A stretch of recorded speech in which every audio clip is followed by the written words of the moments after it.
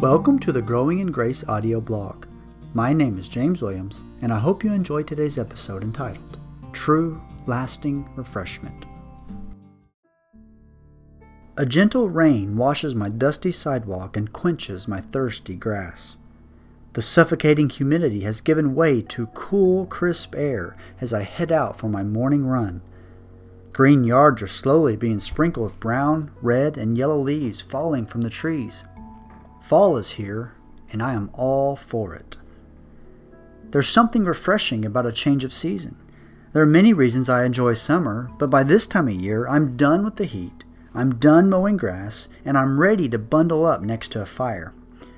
Although temporary, the refreshment provided by a change of season is always welcome, especially during a difficult year. A lasting refreshment. The reality, however, is that in a few months I'll be sick of the cold and I'll long for spring.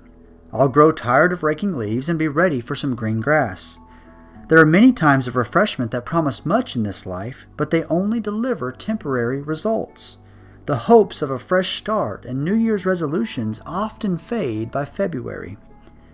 However, there is a lasting refreshment provided by the Lord.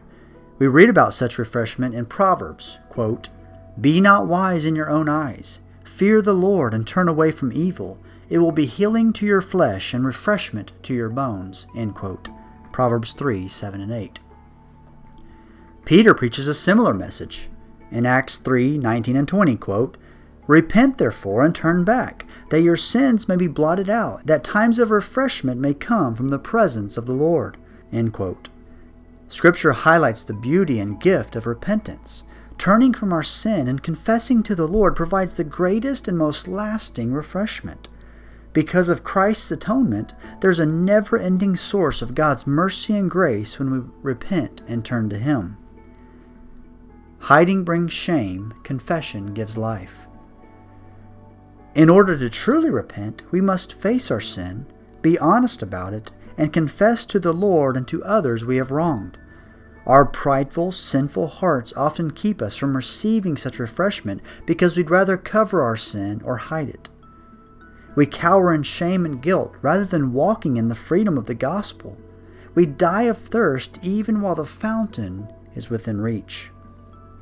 In Psalm 32, David tried to hide his sin, but he found it overwhelming, quote, "For when I kept silent, my bones wasted away through my groanings all day long. For day and night your hand was heavy upon me. My strength was dried up as by the heat of summer." End quote. However, he finally relented and experienced the refreshing grace of our Lord. In verse 5, quote, "I acknowledged my sin to you, and I did not cover my iniquity. I said, I will confess my transgressions to the Lord, and you forgave the iniquity of my sin." End quote.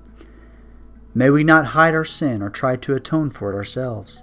Instead, let us bask in the mercy of Christ that is more refreshing than a change of season and more satisfying than ice-cold water on a hot day.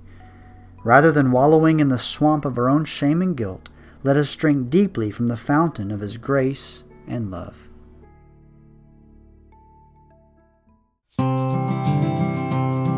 Thank you for listening to the Growing in Grace podcast. I pray this episode served you well. If so, consider sharing on social media or leaving a rating on iTunes so that others might be encouraged as well.